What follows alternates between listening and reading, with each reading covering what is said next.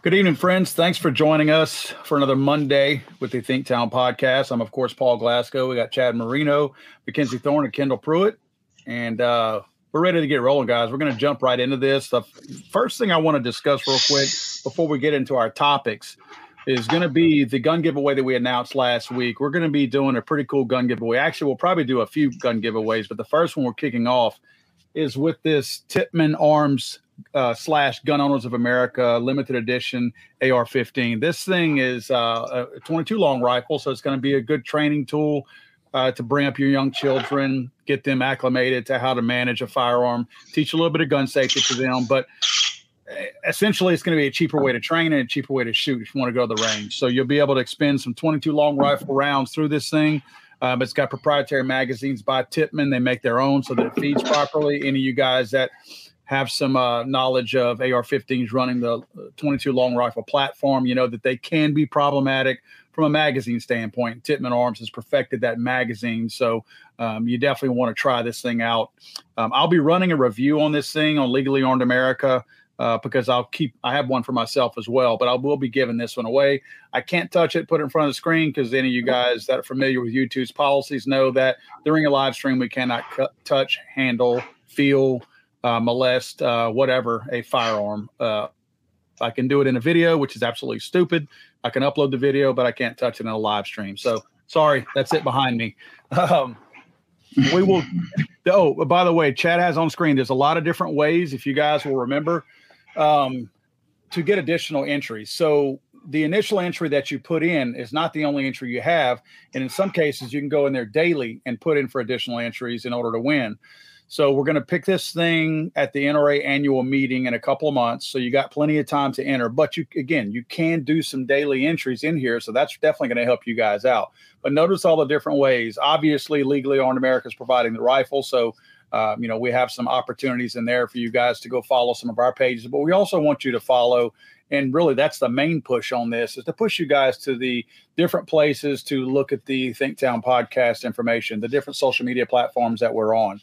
We are trying to push a lot of our audiences to that. I know a lot of you guys are watching on Legally Armed America, but we really want to get to a point where we evolve everyone who's trying to look at the political type stuff that we're putting out on Think Town, just on Think Town, so that it's not on Legally Armed. Because I know a lot of Second Amendment stuff is, political, but I'm trying to keep all of the political stuff off of Legally Armed and keep it mostly Second Amendment related. So at some point, the evolution will be complete and we'll move everybody over there. And I won't be able to show this on Legally Armed anymore. So if you guys would, please go over to Think Town's YouTube. Certainly subscribe there, because that's where we'll be live streaming. Obviously, you can follow us on Facebook, Instagram, Twitter as well. So all those links are right there. Chad has those on screen, and they will get you additional entries into the contest. So you want to check that out. Thanks, Chad. Chad said he's watching on the Think Town podcast tonight. Chad is a longtime follower of Legally Armed America. So thank you, Chad. I appreciate you doing that, because, again, there will be a time where you won't be able to catch it here. Guys, I think we're going to jump straight into it if everyone here is ready. We have a couple of pretty good topics, and we try to stay topical on our topics. And one of the things that I think is on everybody's mind right now that we're all kind of talking about and just in some cases wondering is the Silicon Valley Bank failure. I think this is a massive thing. I think that it's huge. It appears that it can definitely have a ripple effect.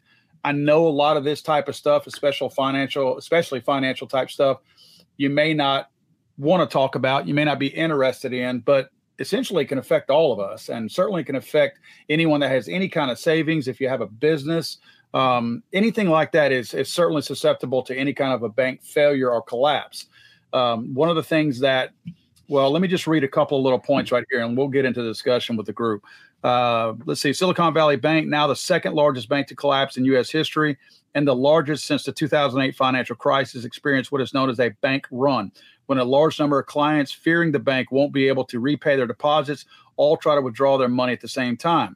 Without demand for withdrawals outstripping the ready supply of cash, a bank in this situation is doomed to fail. The panic began after Silicon Valley Bank announced it sold $21 billion worth of its investments at a nearly $2 billion loss. This was last week that this took place. The bank did this because it needed to free up money to meet withdrawal demands. The bank's tech-focused client base was particularly hungry for cash after influxes from venture capital firms slowed in recent months. So essentially what happened is this is primarily a startup company bank or a startup lending institution bank, but also with a lot of big time investments in a lot of the tech industry. So a lot of money in the tech industry is tied up there, and there's not been the amount of venture capitalists and people injecting money into the investment side of the tech industry as of late. Why, I don't know, because it seems like the tech industry is still thriving like it always has. But nevertheless, the investments have kind of dried up a little bit. Well, obviously, it takes money to run different companies and all that. So some of these people are liquidating some of their assets in these banks, pulling that money out of it. Well, what happens is when you have people start talking about it in these circles, because remember, that tech circle is a pretty tight circle. Everybody talks. Kendall, you spend a lot of time in the car industry. You know, people in the car. You don't have to work for the same company. A lot of these people talk with each other. They know each other. A lot of the industry professionals, they've worked with one another, so they still communicate with one another. You don't have to work for every single bank to be able to know people at all the banks that you may have worked for at one bank before. So in a lot of cases, these people are all talking. I find it particularly odd that last week, Silicon Valley Bank, not only were they going like easing their way into this was not a shock. They knew that they were approaching this point last week of going belly up, but they also paid out their annual bonuses last week on Friday. Before the bank was seized, they paid out annual bonuses to all of their top brass. They also had a run on their money leading up to that. So obviously word got out. In fact, a lot of I think the CEO sold off $41 million worth of assets or something like that, some crazy number. So that's insider trading is what that is. You can call it whatever you want, but you and I go to jail for that kind of stuff. But nevertheless, these guys got away with that, paying out their bonuses and doing all the thing that corrupt people do. And I think they did a lot of this because they knew that the federal government was going to bail them out. Now, Chad, you mentioned earlier when we talked about how allegedly this money that's going to be used to bail out this bank and others that are going belly up too, because this is not the only one. You had mentioned that it was supposedly not going to be government money. While that's funny and not true, I wanted to see what you heard because I had not read that. So yeah, that was on the news tonight. I was just listening to it while I was making dinner, and they said that these people would be made whole. They'd get their money back from wherever it's coming from. But they did mention that there was another fund that was not taxpayer money that this money would come out of. I can do a little research here in a little bit, see if I can find it. But I thought that was interesting since this didn't qualify for FDIC protection. Yeah, for those that either don't know or don't care, your funds are insured up to $250,000 at a bank. That's the FDIC that you always see on these doorways, these stickers that go into them. It used to be $100,000. Now it's $250,000. So this bank was obviously had a lot of businesses. I mean, most of your businesses, if it's not just like a lawn service or something like that, they're going to be operating with $250,000 or more. So a lot of people are going to be exposed at this point and have an issue with knowing that they're probably not going to be made whole. And as Chad's saying, there's this magical bucket of money out there somewhere that if the government is managing money that's been going into a bucket that somebody's been paying into so that for emergency use later, I don't think we have to look much further than Social Security to know that the government's not very capable of managing a big bucket of money for emergency use later on. They have a proven track record of failing miserably on that. But I hadn't heard that. So I think we ought to look into that. I want to make a couple of more points that I found in this article. Let's see. Yeah, here we go. One of the comments that has been made is that, of course, every time the Biden administration screws something up, they blame the Trump administration, which is really ironic and funny because you'll remember that, like with the Keystone Pipeline, we'll talk more about that later, and a slew of other things, they rolled back lots of the things Trump did or wanted to do right off the bat. So a bunch of the policies that Trump had day one and week one, they rolled a lot of them back. If they had a problem with this policy and foresaw something like this happening, why didn't they roll this back? Because now they're just as much to blame because they've rolled back hundreds of other Trump policies, but they let this one, and oddly enough, the one with the train derailment in Ohio, supposedly that was Trump's fault too because something that he rolled back. again, I guess they're not perfect because they didn't roll back everything that Trump put into place. But the thing, just to point out what the specific thing was that Trump rolled back, I felt like this was important because everybody keeps talking about Trump, but not mentioning the thing that he rolled back. Let's see. The adjustment that he made maintained stringent oversight for the largest banks, but eased regulations for smaller and mid-sized banks. That's where this one would have qualified. Whereas the original Dodd-Frank law, this was under the Obama administration, while that mandated stricter capital and liquidity standards for institutions with $50 billion in assets, the rewrite by Trump raised the minimum for such requirements to those with at least $250 billion in assets. So it raised it from 50 to 250 billion. Now, why is that important?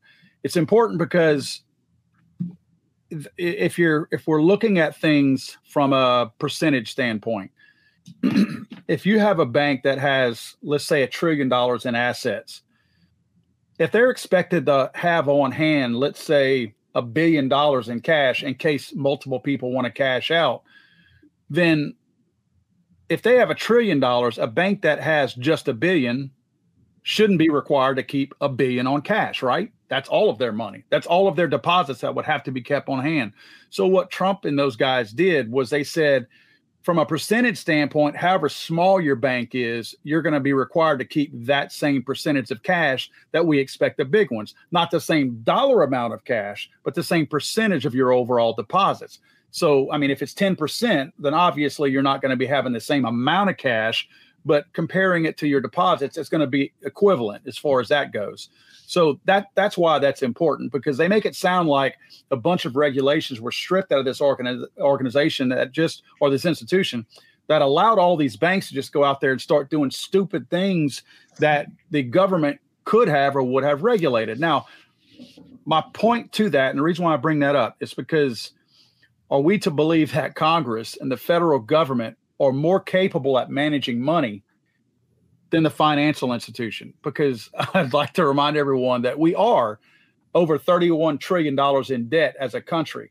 I'm not so sure the White House and Congress needs to be telling the banking institution how to manage their business. And I'll turn that over to you guys. Kendall, what do you think? Real quick, Paul, I found the where they said the money was coming from. Okay. So it says the Treasury Department and the FDIC are using money from the FDIC Deposit Insurance Fund, the DIF, which is funded by bank fees and investment earnings to replace lost deposits at the Feds Bank. It's pre-funded and currently has over $100 billion in it, the Treasury official said. So it has over $100 billion? Yes. And they're saying that I read earlier and I do not see it now. Okay, here we go. The Silicon Valley Bank, and this is all you need to know. Silicon Valley Bank, at the time the bank crumbled, had $212 billion in deposits. So it would drain all $100 billion of that money and still be $112 billion short. So you know what's going to happen. They said that is sufficient. It's fully sufficient is what they said and quoted. 100. Well, I'm just using math. Yeah, well, I don't know. Apparently they didn't. Hang on, let me get my calculator out. I can check my numbers if you want me to, but these are pretty round numbers.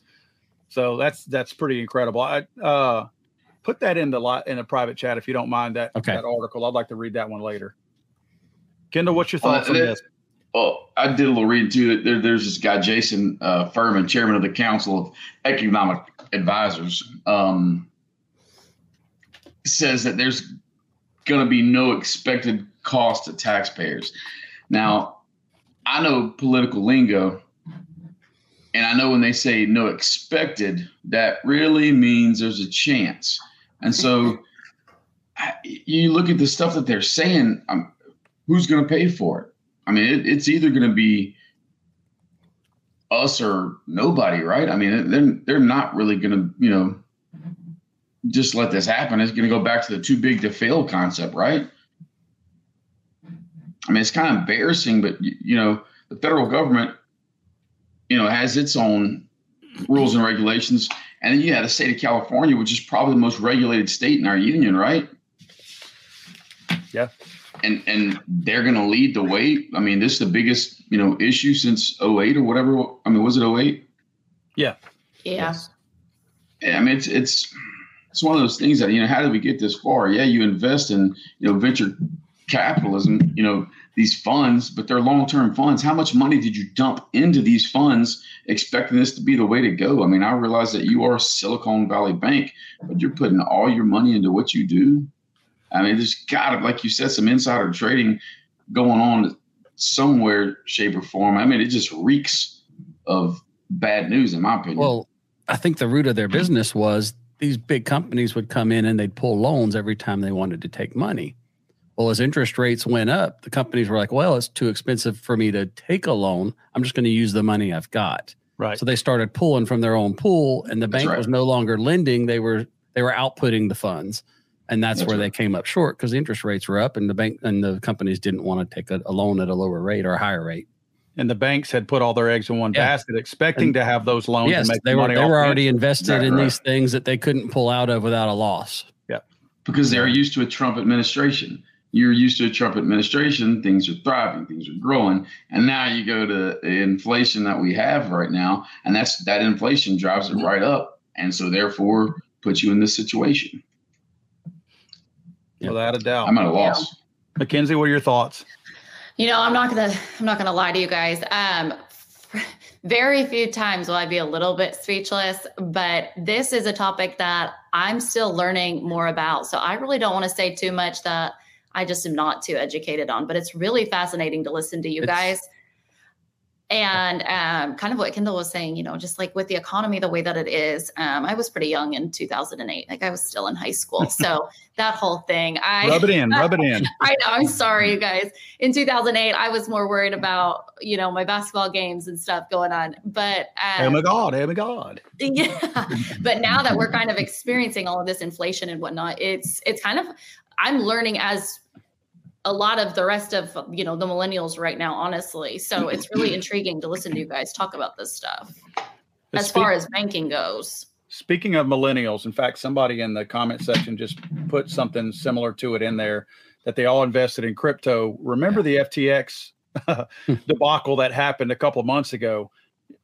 That's all part of that same industry that obviously they saw crypto. And I'm not saying anything against or for crypto, but that's people that had a lot of their money invested in it also. And a lot of those people, the money is traced back to that. Those companies that had invested, the companies themselves that had invested in FTX, and now they went belly up, which kind of affected this. I'm not saying it caused this, but it certainly didn't help this as far as a run on cash. One of the things, too, that I think is really important to point out as we talk about the tech industry is that the tech industry, they are not innovative investors. What I mean by that is they know that the tech industry is usually a pretty blossoming industry on its own. So you don't have to be a good investor. If it's tech wise or tech in that field, I guess, it's probably going to succeed. The issue is that they're now starting to invest more of their money using the ESG. And I guess we probably need to do a topic on ESG or kind of a tutorial on ESG one day. That's ESG is where you get, and this is not a, what's the best term for it? This is not a QAnon, dark web conspiracy. This is a real thing. An ESG rating it's a worldwide rating that a company can get based on what your green score is, how many emissions, what your carbon footprint, what your diversity score is, a number of different things that are all social things, have nothing to do with the investments that you make, nothing to do with what you're capable of as a business. It's all social virtue type stuff, things that make you feel good about yourself and your company. There's a score associated with that. And it's not really affecting a ton of things right now. They're trying to make this more of a scoring system for the United States also.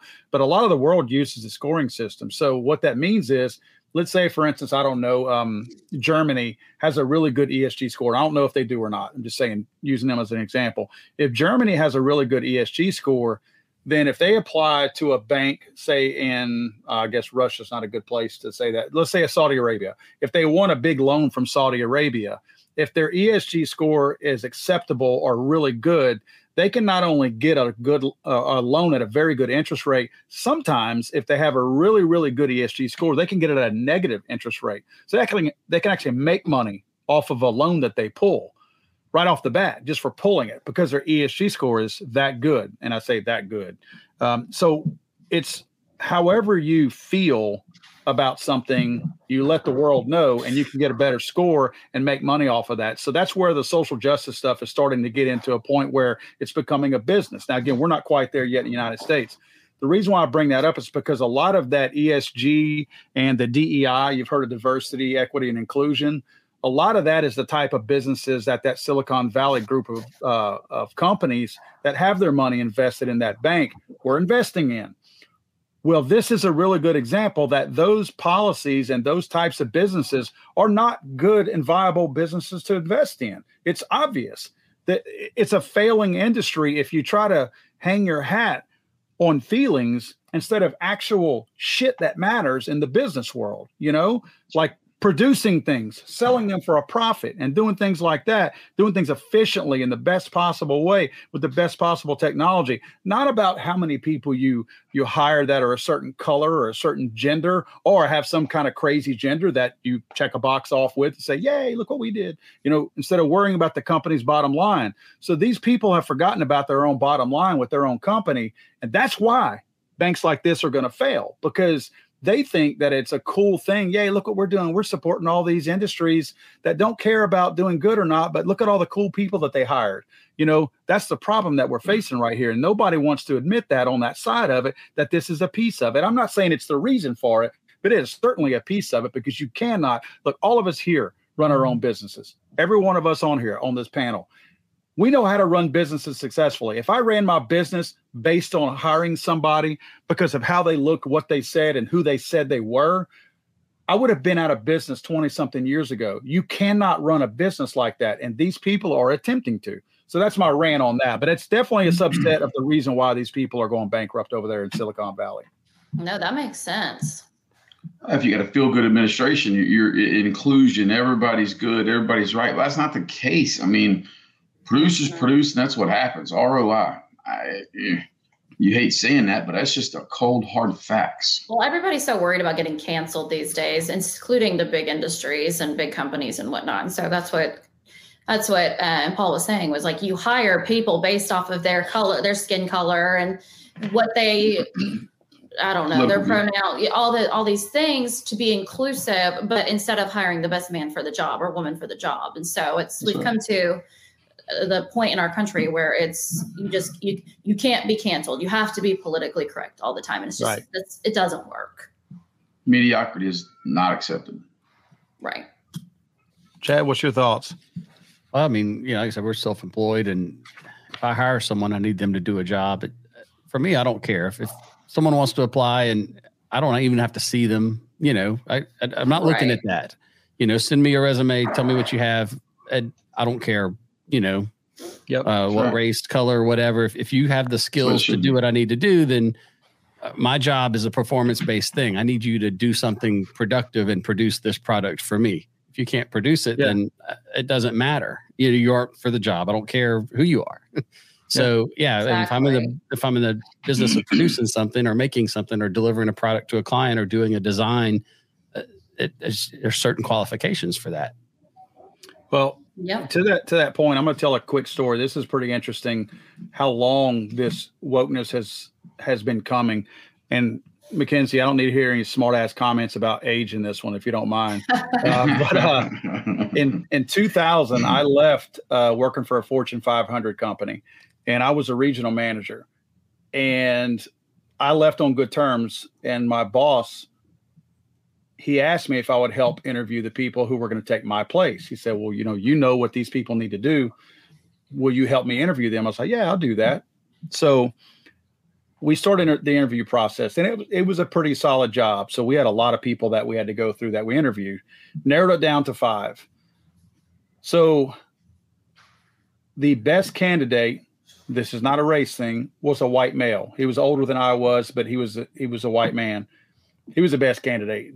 Best background. Now we had a job now that dealt with customers at a major utility company. And we're talking about, I think, 5 million people, something like that. So we dealt with the bills of all of these customers.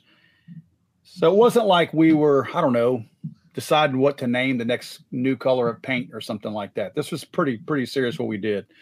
One of the people that we interviewed was a black female. And I never will forget this for as long as I live. And I respected my boss a lot. I had a really good boss. He and I would hunt together. He's just a good guy. And we get through interviewing, and I think we had like one or two others, but those people weren't going to be strong candidates. But we get through interviewing the black lady right after we had interviewed the white guy. And I never will forget my boss turning to me and he goes, what do you think? I was like, dude, I'm just kind of laughing, like thinking he saw the same thing I did. We just interviewed an unqualified person. He looks at me and he goes, yeah, but that's a double banger. I said, what? He said, that's a double banger. We had this process that once a year we got evaluated. It was called a performance planning and review. We called it our PP&Rs. It was our annual reviews. And on our reviews at that level of management, we got one section on it, which was responsible for about 10%, believe it or not, of our bonus, and our pay increase for the following year was tied to diversity. And Steve says she's a double banger, that she's black and she's a female. This man is not worried about a person that he's got to hire that is going to manage an $11 million budget. That's not on his mind. He's not thinking about this idiot that we just interviewed will screw up an $11 million budget if she can even do a budget. But guess what? At the end of the year, I'm going to get a double bang on my bonus. And I told Steve, I said, Steve, that's 10%. You got 90% of the rest of your performance planning and review that's tied to performance. She's only 10%. We'll make the rest of it work. He was willing to risk 90% of his bonus to get that guaranteed 10%. And he hired that lady. He hired her. I tell you, when he told me that, I said, I want no part of this, man. I said, I like you as a friend, but I said, maybe you're part of the reason why I'm leaving. You know, I could not believe that he did that. And that's when this happened in 2000. This was my first major taste of anything like this in my professional career. And I can promise you, after that, I never looked back. I said, I'll never work for anybody else, and I'll never work for a major corporation for the rest of my life. Wow. So back in 2000, this started. I mean, it's been going on for a long time, obviously, but that was the first I saw it. I mean, I guess it wasn't as prevalent, but when that came up, I mean, I knew it was silly on our performance planning and review, but not many of us paid any attention to it. Apparently Steve did. So that was sad. And just for the record, she did screw up royally. We had a policy at this company that if we came back within 5 years of leaving, we could pick back up at our exact same salary and all the same benefits and everything. And they called me for 3 years asking me to come back, but she was screwing that region up so bad. She was an absolute train wreck. Yep. But he got his bonus. Yep. He got his bonus that 1 year. He got it. That's crazy. We see that all the time now, though. That's just where we're at. Yep. That's sad. All the time. All right. Y'all got anything else on this? I want to move on to the next one if you guys are okay with that. Let's go. Yep. All good? All good. All right. This next one is pretty interesting too. Don't know if you guys heard, but over the weekend and leading into today, the Biden administration approved a pretty good bit of oil drilling up in Alaska. Now, it was kind of weird how they did this because they're in a position, the Biden administration is, where they've tanked the entire oil industry. They've come out and said, we're not going to drill anymore. That was a lie, but still, he said what he wanted to do. They have jacked oil prices up. No, that's not good for the industry. The industry has actually had to jack that up because so much was taken away from them. They've limited oil production across the country. We've ramped up all of our purchases of offshore oil from other countries. So because they know they can't win a re-election in 2024, if that's even a possibility, they know they have to do something about oil. They got to bring the prices down. And typically rolling in the summer is when you see those prices begin to increase a little bit more. So this is their way to try to set up for the re-election next year, the re-election campaign for Biden. A couple of days before they made this announcement that you see on your screen, they announced that they were going to make it stricter and more stringent in some of those same areas in Alaska to drill. A lot of them would be off limits, and they weren't going to allow people to drill. Then yesterday and today, they announced that they're going to allow additional drilling in other parts of Alaska. Now, to be more specific, let me try to read some of this. The Biden administration is approving an oil drilling project on Alaska's petroleum-rich North Slope, a major environmental decision by President Joe Biden that drew quick condemnation as flying in the face of his pledges to slow climate change. The announcement came a day after the administration, in a move in the other direction toward conservation, said it would bar or limit drilling in some other areas of Alaska and the Arctic Ocean. And by the way, this is an AP article that I'm reading from. I try to pull as many articles as I can from left-leaning pieces so people don't think that we're being biased here. Climate activists were outraged that Biden approved the project, which they say puts his climate legacy at risk. You see, that's telling right there that that's what they care about. Legacy, not what actually happens, what people think of him in the future. This is called the Willow Project, by the way. And the Willow Project could produce up to 180,000 barrels of oil a day, create up to 250,000 jobs, 300 long-term jobs, and generate billions of dollars in royalties and tax revenues for the federal, state, and local governments, the company said. Okay, a couple of key points that I'd like to point out before we move on is that you'll remember that I think it was day one, the Biden administration shut down the Keystone Pipeline. The Keystone Pipeline was designed to bring oil that was drilled in Canada down through into the United States and disseminate that to different refineries in the United States.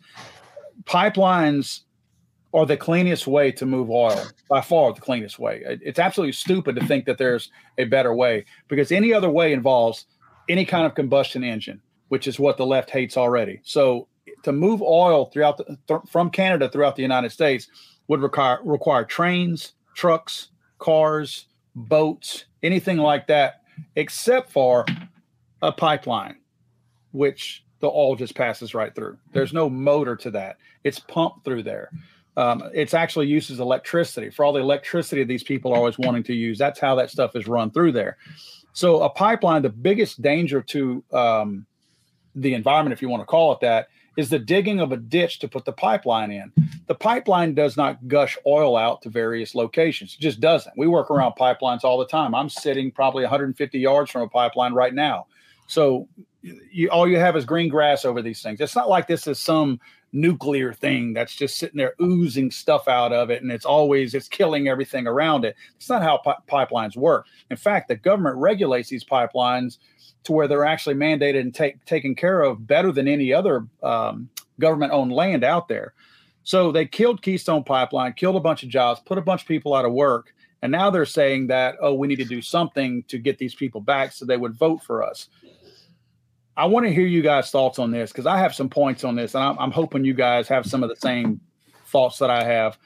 Mackenzie, let's go to you first. What's your thoughts on this, if you want to call it a reversal of a previous Biden policy where they did not want to drill anywhere, and now they're saying, hey, let's drill up there in Alaska?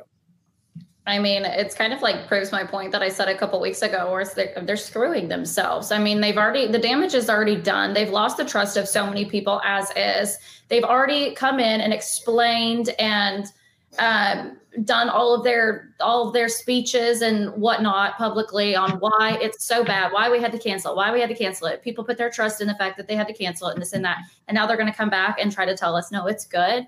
No, they're screwing themselves. And people are so much smarter than that, I hope. Yeah. Kendall, what's your thoughts?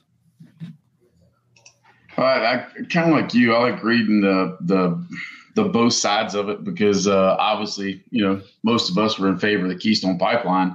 And so as soon as, like, literally the day he's sworn in, and that's like literally day one that he goes on the offensive and shuts down that stuff. And you're kind of like, man, are you completely lost as to how we transport fuel and things kind of get around? But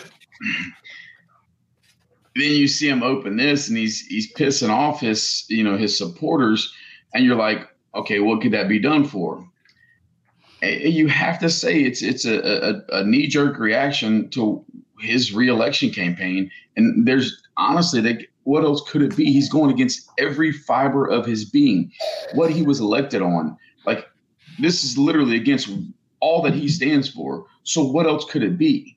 He realizes inflation. He realizes what he's doing right now to the U.S. economy, and he's got to go at it some way. And he's going to now try to say he made jobs, not just government jobs. That's really the only thing he can brag about most of the time.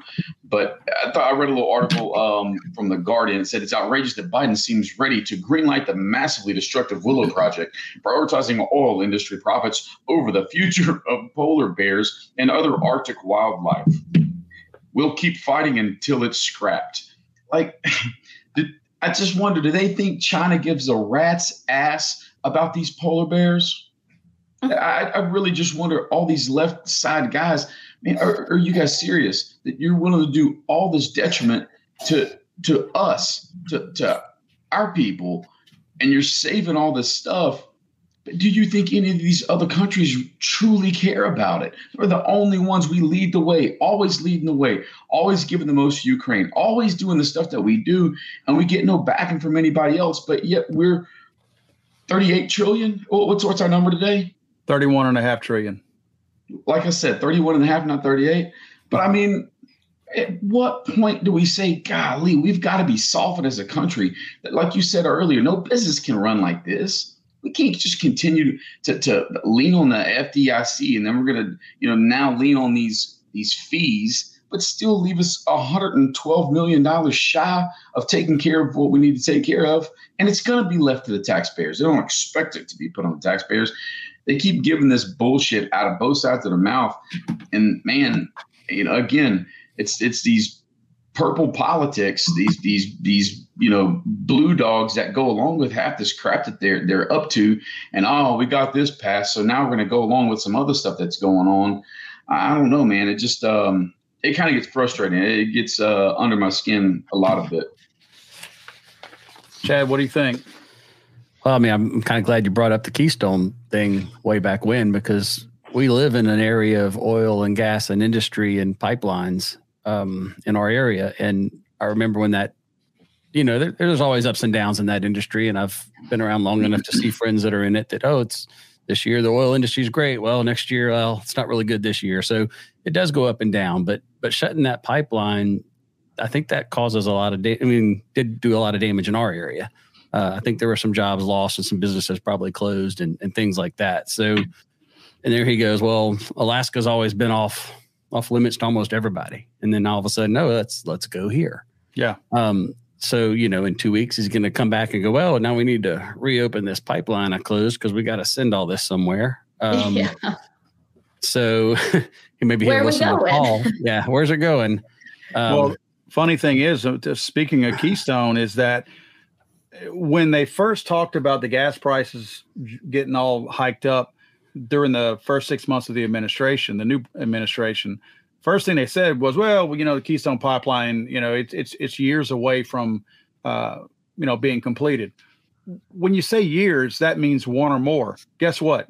It would have been completed by now. Mm-hmm. Like right now, it would have been complete. If we would have continued work on that, it would be done right now, and it would be pushing oil clean that was drilled in Canada.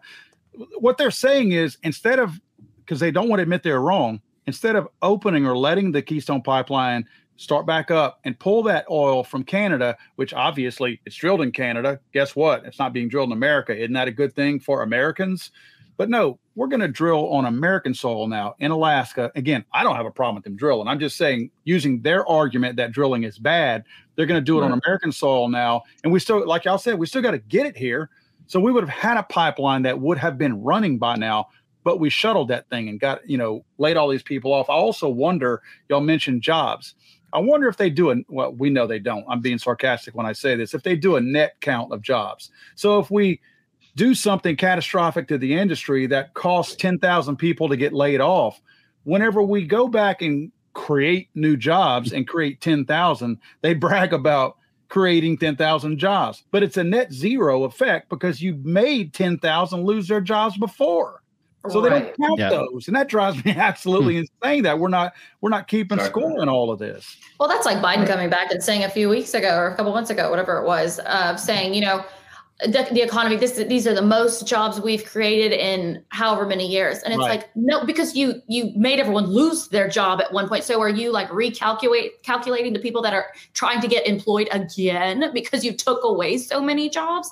Or how are you, comparing these two? Not to cover Mackenzie up here, but I want to post this. Sorry, Mackenzie. I want to post this comment right here. Ava Windsor says the Keystone XL pipeline would have been 960,000 barrels a day from Canada. Wow. That's pretty impressive. But yet we're going to scuttle that. Let's not do that. Right. Couple of points I want to make on this. And I know I cut somebody off a minute ago, so cut me off if y'all remember your point, whatever it was. The thing I get about the Biden administration trying to do this now to gain some cheap votes in an industry that they feel like they wanted to slam from day one is that we all know that if they are fortunate enough to get, in their eyes, reelected, that this is the first thing they would do is cancel this once they got reelected. This is only a plot to get reelected and try to get the oil industry, what's left of it, to somehow support him in some kind of way. And I also wonder this, okay, if this is such a great idea that they're doing this, and the reason for doing it is for oil prices being where they are and, to help the economy and all that, then why the reversal? In other words, they could have done this 2.5 years ago. They're admitting that all their policy decisions were wrong regarding the oil industry. So now they're doing this because they know it's the only thing, whether their heart is in it or not, to like the oil industry. They know that it's going to improve the country. They know it's going to improve the economy. They know it's going to reduce gas prices if we start to do this. All these things are good for us as Americans. So they're doing this to get those things so they can get reelected. How twisted and disgusting is it to have people who are willing to do the right thing to get reelected and only to scrap those things once they get in office? To me, that is the sign of a freaking psychopath, if you ask me. Well, sometimes it feels very spiteful because so many of these policies that were reversed were because they were under the Trump administration. And so it's like anything that Trump had its hand on, it's like they knew deep down that it was good for the economy. It was good for the people. It was good for the people. But because it was under Trump's administration, it had to go. Right. And that's what it feels like. That's what it always feels like. And so what's the saying where it's like, now that he's trying to put this back into place and we're doing this drilling in Alaska, what's the saying where it's don't piss down my back and tell me it's raining? Well, you've already pissed off all of, the right side and you've already lost. Now you're just losing trust in the left side. So it's like, who are you going to meet in the middle with these policies? Because you're losing trust in your votes on both sides at this point. Yep. It's almost like they had a fundamental change of heart all of a sudden. Like, you know what? I had an epiphany. Maybe we should be on the side of all this and screw green energy. This goes against everything that you stood for. It makes absolutely no sense to me. So I call it purple politics. I'm kind of for both sides and I'm for everything. What are you talking about? You spoke against this for so long. This is your platform. Green, green, green, green. And it wasn't just a policy that was like silently kind of demolished or whatever. No, this was like huge news, like big news that he spoke on. They were very passionate about, like didn't need it, cut it out. And they did it quick. Right. I just wonder, we're going to hear that same speech from Kamala about the buses. And they got chargers and they run on green energy. Am I the only one hearing her say this about 200,000 times every time she opens her mouth is about these goddamn buses? I can't listen to her. Yeah, I don't know. We're going to hear a whole lot more from her. Leading, I mean, they're trying to keep her and Joe both quiet. I'm curious, guys, and this is kind of a pop quiz. There is a right answer to this, by the way. I'm curious if you guys, I know we were all taught this in school. Do you still consider the oil industry a fossil fuel industry? And there is a right answer to this. Kendall, what do you think?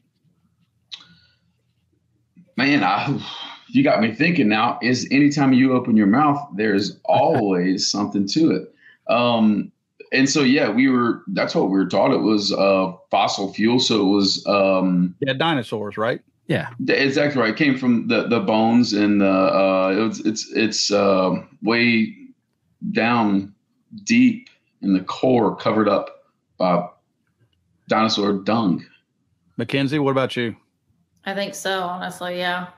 Chad, are you already Googling to see what I'm asking? No. Totally is. That's why you asked him last. No, but Yeah. I would say yes. I would say yes, but I'm not 100% sure where you're going. Do y'all know that has been disproven?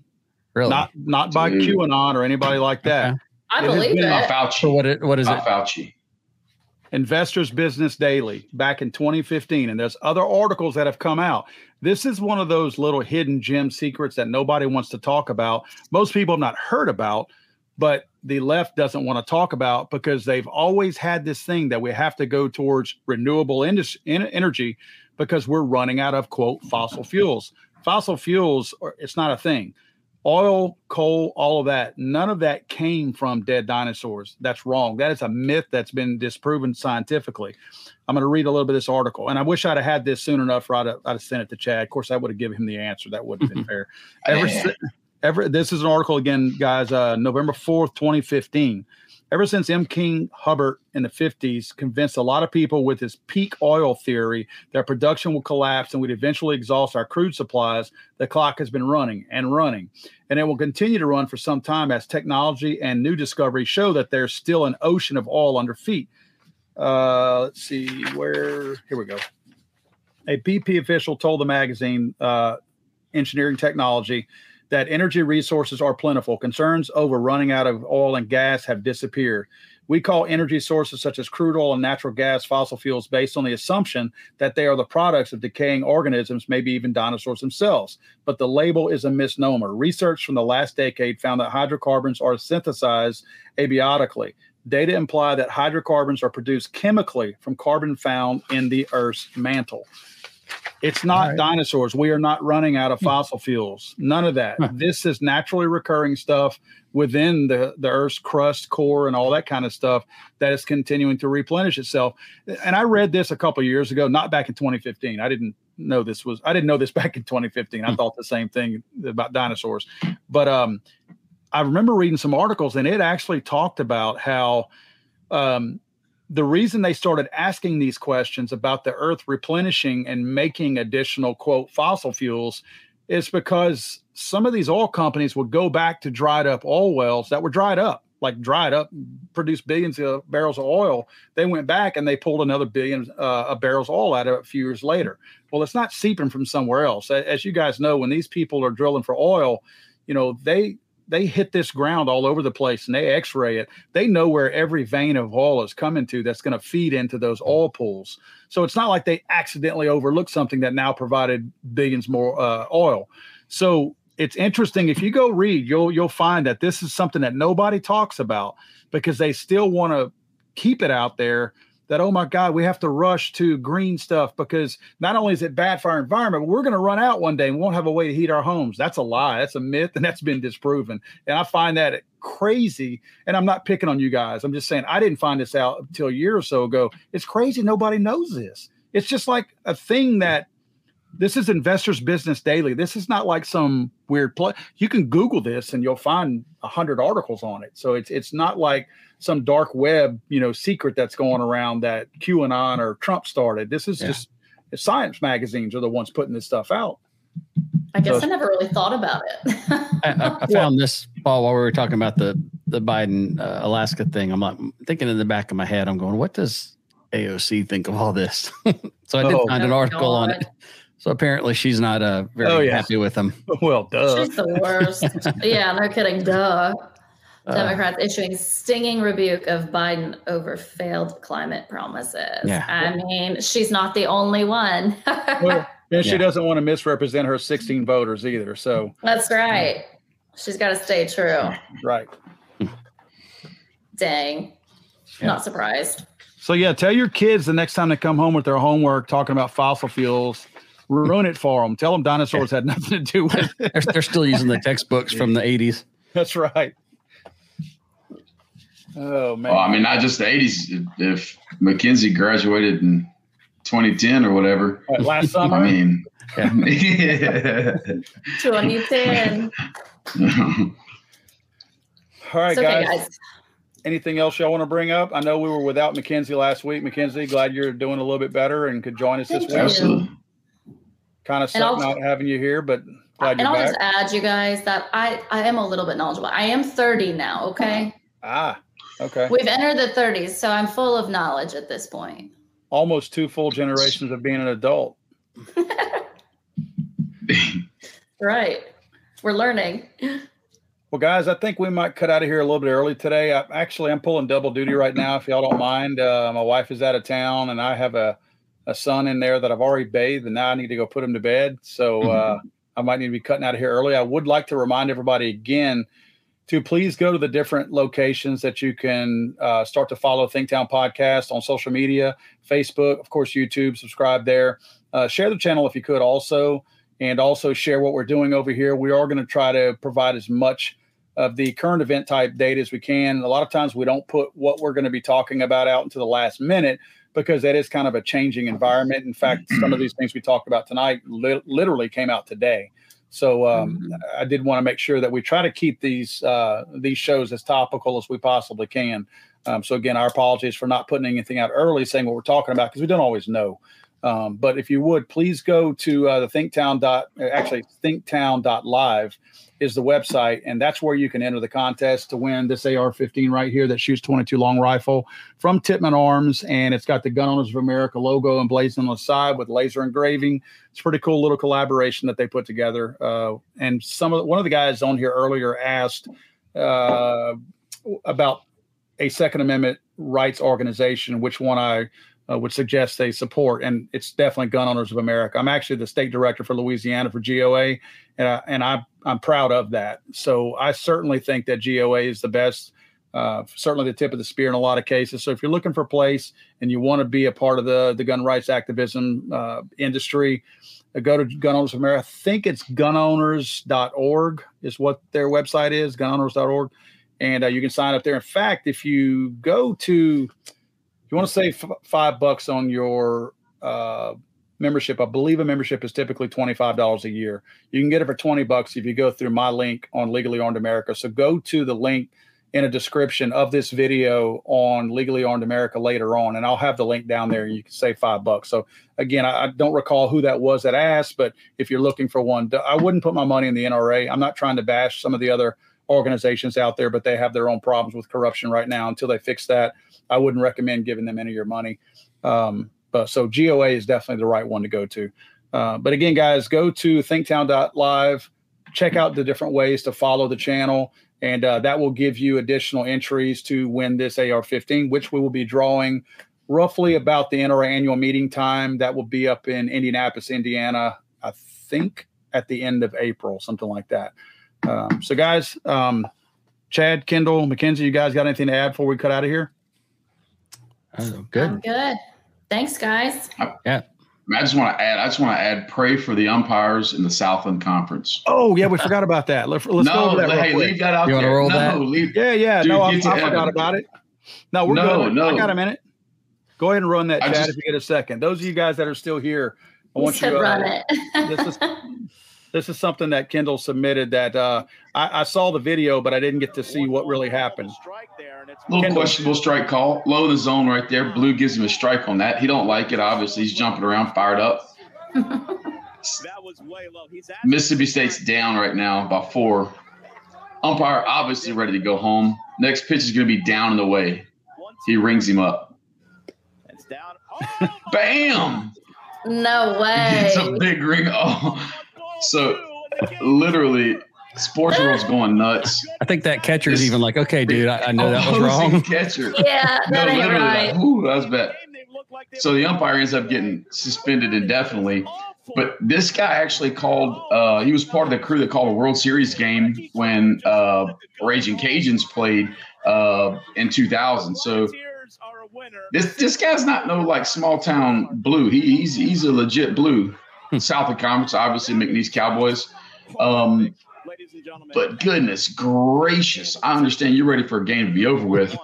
He's got some inside betting going on. Someone's paying that man. Either that or he had Taco Bell before the game. This is very good. Gotta go. He had some place to be. Which is potentially more likely. I mean, it's a 7-3 game. He's ready to hit the road. 2 outs, and bam, it hangs it up. I thought it was worth mentioning just to see how bad it was. But still, again, not as bad as the Biden administration, and you gotta appreciate that. It's kind of the same thing. We're watching it before our eyes. You can't deny it. Literally. Yeah. I don't know. We've been watching January 6th footage the last 2 weeks and they're telling us that that's all fake. So we still chat. I think we need to pull something up on that in next week or the week after. Once more. Definitely. I think you're finding more of it out there now. That's just the raw footage instead of something like Tucker documenting over it or something like that.